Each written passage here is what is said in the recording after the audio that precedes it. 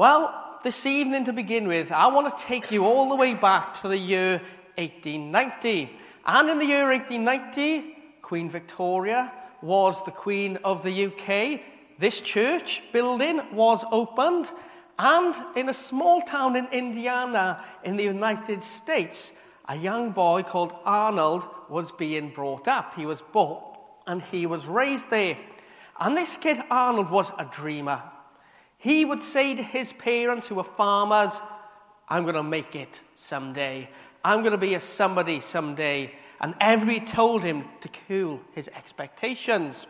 When he's about 7 years old, his father died. And that meant that he had to basically look after his siblings, look after them, cook for them. And he learned a lot by doing those things. But he maintained that one day he was going to make it. He became an adult, and he set off into the big bad world trying to make a mark for himself. And he had a go at pretty much anything. He got into the steam business and got into trying to make steamrollers. It didn't work out very well. He turned his hand to law and tried being a lawyer. It didn't turn out very well, and he didn't make much money. He got married, and that didn't turn out very well as well. But always in the background, he had cooking. That thing that he started to learn to do when he was 7 years old. And he devised a kind of fast food recipe, which he thought was amazing. He set up a restaurant to sell this fast food, and it didn't do very well. By this point, he is getting on a bit. And that thought of making a mark on the world was dwindling. There were people who supported him and said, yes, you can, who believed in him. But there were many others who laughed at him as well. He decided that the way forward was to patent and sell the recipe for this fast food. And he went to over 1,000 restaurants to try and sell this recipe. All of them said no. In the end, he went and set up a restaurant for himself. And at the age of 65, it took off. 25 years later, when he died, he was a billionaire. And his name, or as he's known as, was Colonel Saunders, whose face can be seen in most major towns in the UK, if not the world. Now, you don't have to be a fan of fried chicken or fast food or even the Colonel to be somewhat inspired by his story. His is a story of rugged determination, never giving up, and keeping going forward. For me, it's also a story of wanting to rub it in the faces of those who scoffed at you and laughed at you throughout the years. How many times did he want to go back to those 1,000 people and say, told you it was good, and you missed out? How many times did he want to go back to all those scoffs and say, you were wrong, weren't you? If he did, he was justified in doing so. If he thought about it, he was over more justified in doing so. How many of us have had that same experience? How many of us have been told by that person or those people that you won't be able to do what you want to do?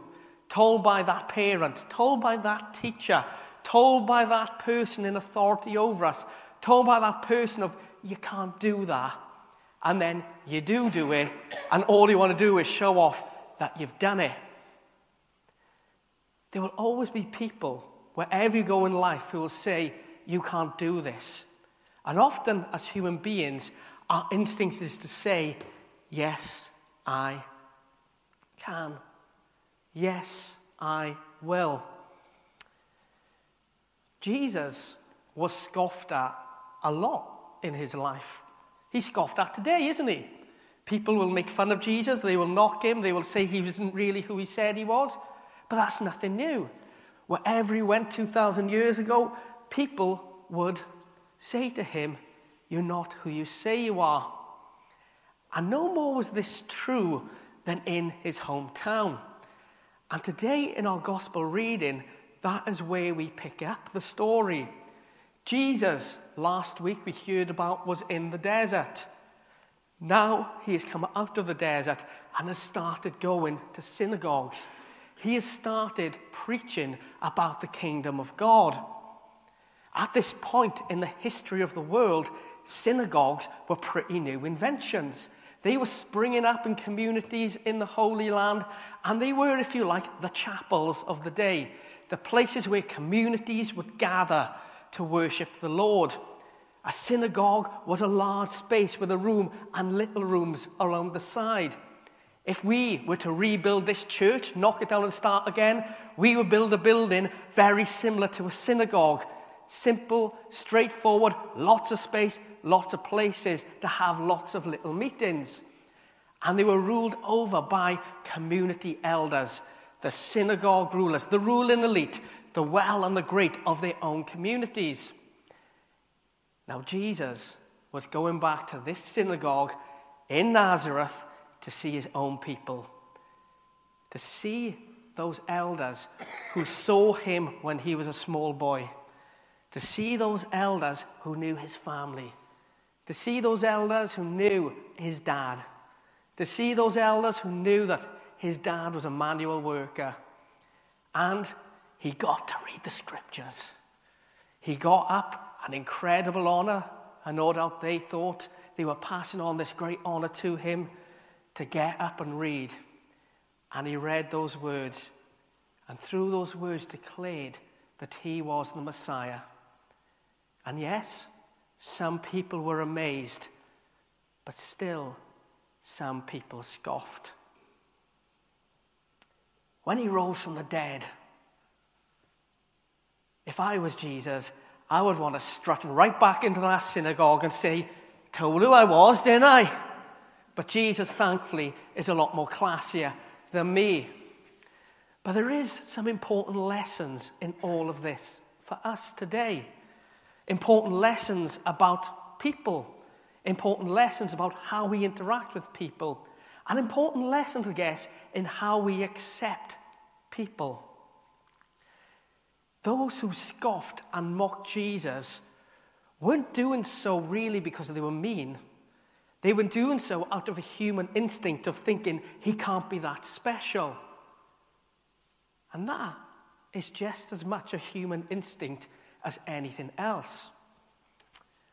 When I was in school, I was in an English lesson one day, and we had this wonderful, inspiring teacher called Mr. McAleer. And Mr. McAleer asked us one day to write down what our prejudices were. Shock in the room. None of us are prejudiced. And he said, you know what? You are. Every one of you is prejudiced in some way. You might not know it. You might not like it. But every one of you in some way is prejudiced. Because it's part of human instinct. And you've got to get your heads around it, because at some point you will grow up with it. At some point you will pass on the prejudice, and at some point you will experience the prejudice. It could be over something incredibly major. It could be over your accent. It could be over the words that you use and the way you talk. It could be that you don't pronounce your H's. It could be over all of these things, but you will experience a prejudice of some kind. So what are your prejudices?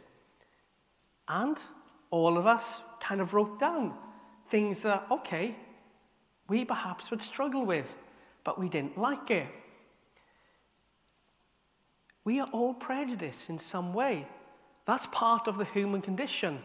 We as human beings tend to be drawn to what we know, what we understand, what we can get our heads around. And in some ways, that's fine. If, for example, like me, you're a fan of rugby and you're not so sure of football, it's okay to hang out with people who love rugby.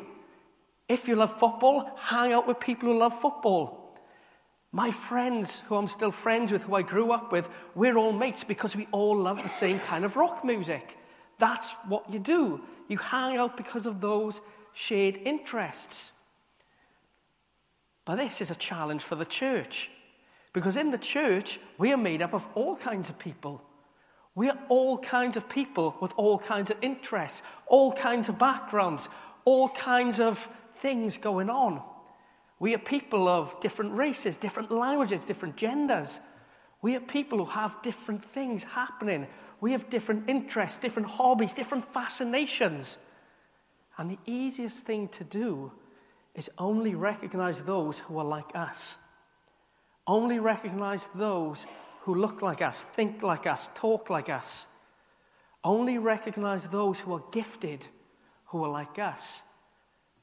And that is an incredibly dangerous place to be. Many of the people who didn't accept the ministry of Jesus in that synagogue were doing so because he wasn't like them.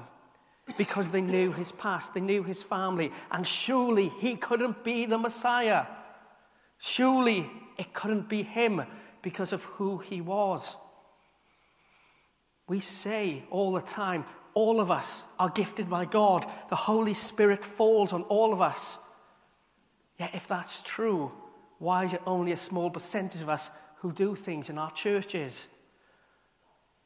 We are all gifted, and the job for us is to recognize the giftings in each and every one of us and not condemn people. We are not called to be condemners. There is no spiritual gift called condemnation, but there is a spiritual gift called encouragement. We are called to be encouragers of each other and recognize those gifts in each other.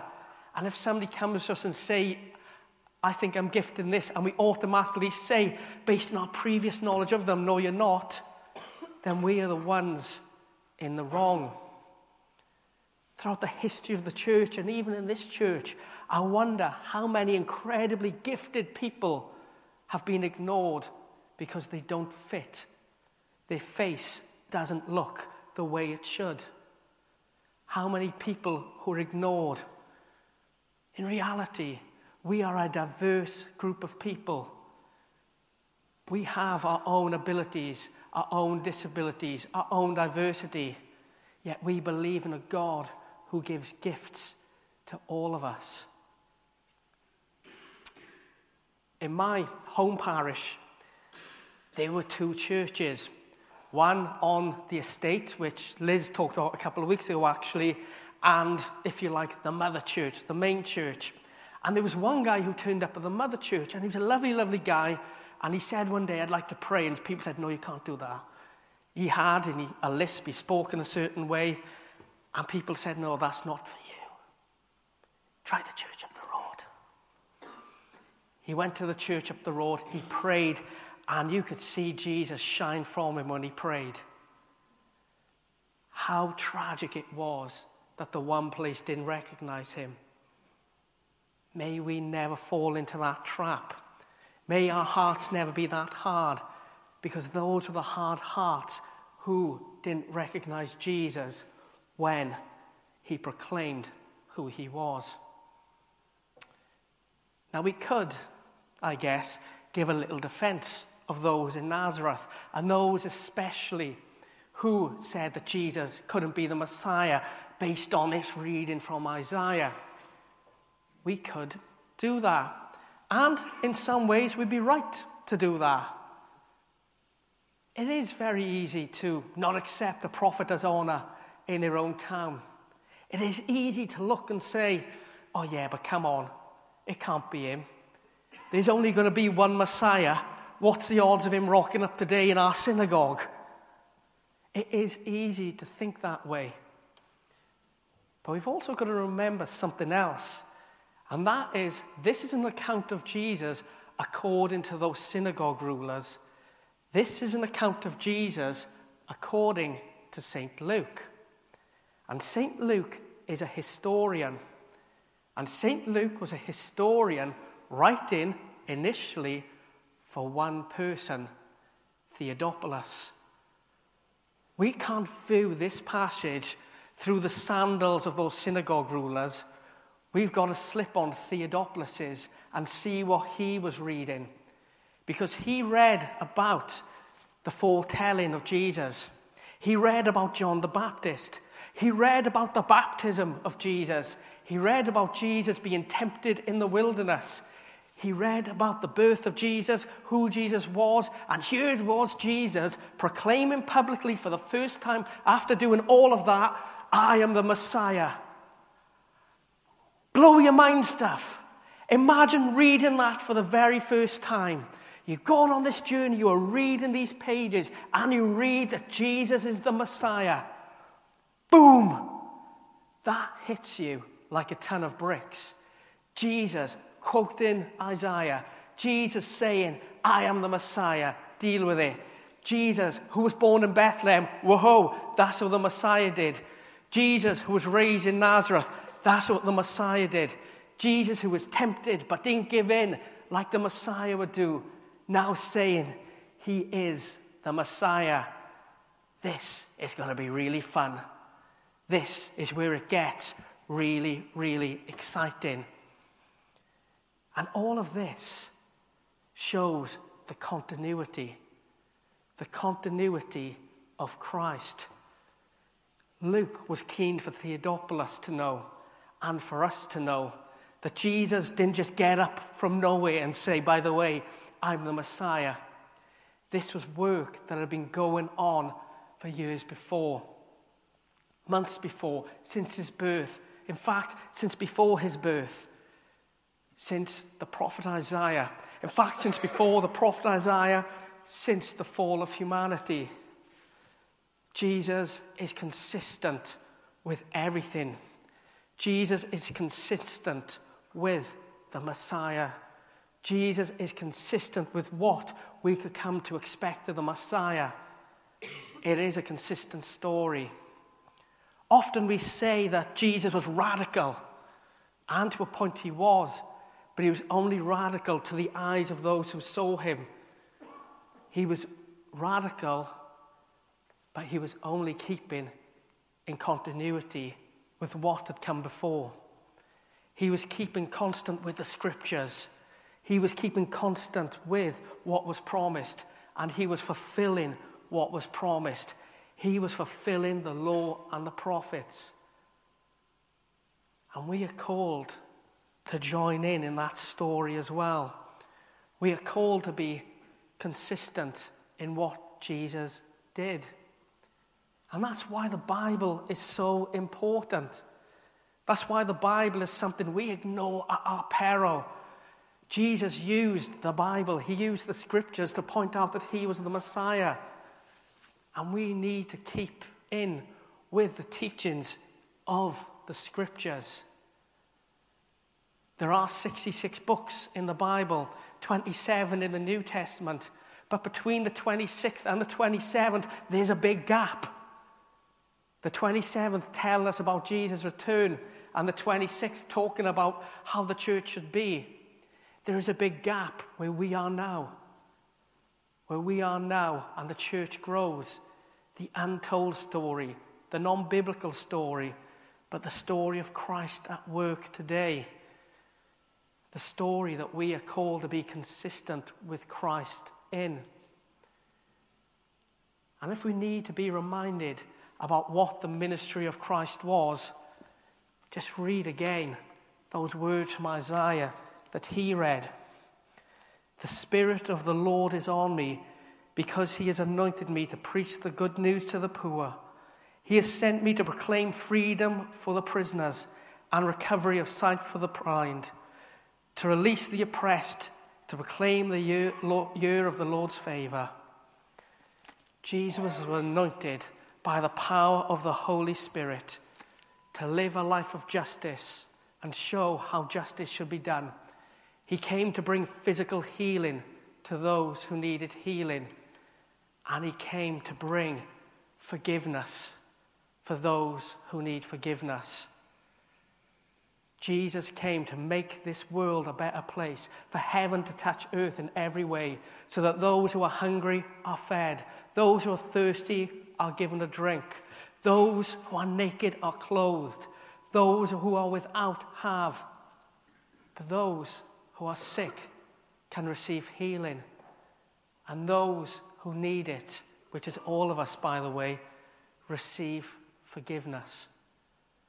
And if we want to be consistent with what this word says, if we want to be consistent in the ministry of Jesus, and if we want to see people come to know Jesus, that is the message that we need to preach as well. That Jesus has come into the world. He hasn't come into the world to make people poor. He has come into the world to help people. He hasn't come into the world to make people ill. He has come to heal people. He has come into the world to offer that forgiveness. Jesus stood up in the synagogue and he said those words. Some people believed, some people didn't.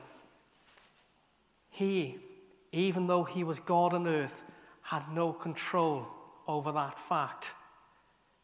He had no control over those who would believe and those who wouldn't. All he was faithful in doing what he had to do. And that is what we are called to be as well. Faithful in proclaiming. In our actions, in our words, that people see us and they see him at work. We are called to be faithful. Some people will scoff at us. Some people will laugh at us. On the day of judgment, we're never going to go back and say, see, told you I was right and you were wrong. But the word needs to be told.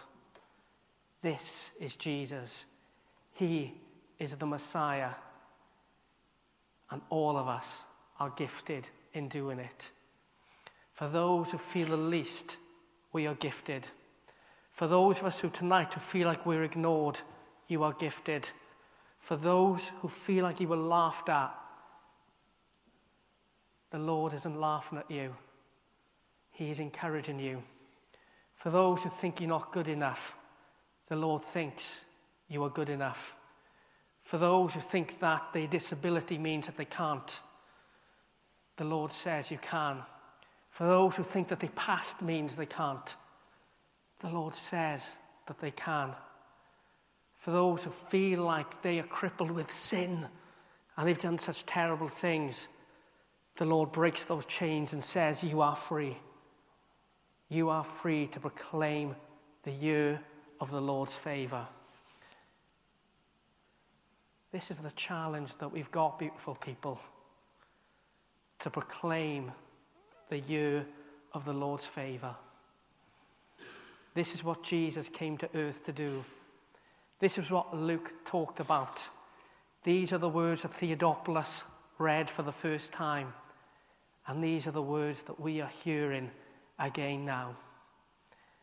Let's take that call seriously. Let us acknowledge who Jesus is.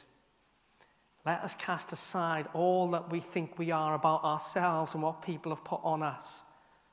Let us be consistent with his word. And let us see his kingdom truly grow.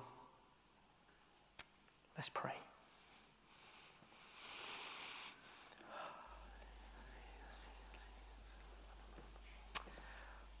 Well, Father God, this evening, as we come here, we do give thanks for your word.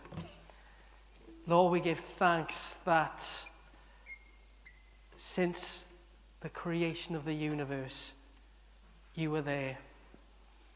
You formed us in your own image and you formed us in love. Since the fall of human beings and sin coming into the world, you came with your plan to bring salvation to the world. We give thanks, Lord, that we are part of that plan. And Lord, now we give thanks that we are gifted. For those who have spoken ill words over us, false words over us, we repent for them and those words that have been said. For those who have tried to knock our confidence, we repent. For those who have tried to tell us that we are useless for whatever reason at all, we repent for them. For those of us who have done those things, we say sorry as well. And Lord, we ask you would help us to know that we are gifted in your name. We pray, Lord, this evening that we would know just how gifted we are in you. And I pray now, Lord, even if it is just for a moment, we would know how special we are to you. And all these negative things would just be broken. We pray, Lord, giving thanks for your word, and that we would be consistent with your word, faithful to your word, and faithful to your calling. And we pray, Lord, that you would give us the gifts that we need to go into this world and proclaim your goodness, declare the year of the Lord's favour, to give sight to the blind, to set the captives free. And we pray that those who are held captive now, who don't know you, will be set free. We pray it over this community, and we pray it over this world. Set us free where we need it as well. Bring your freedom to us. So we pray this now in the name of Jesus, your Son. Amen.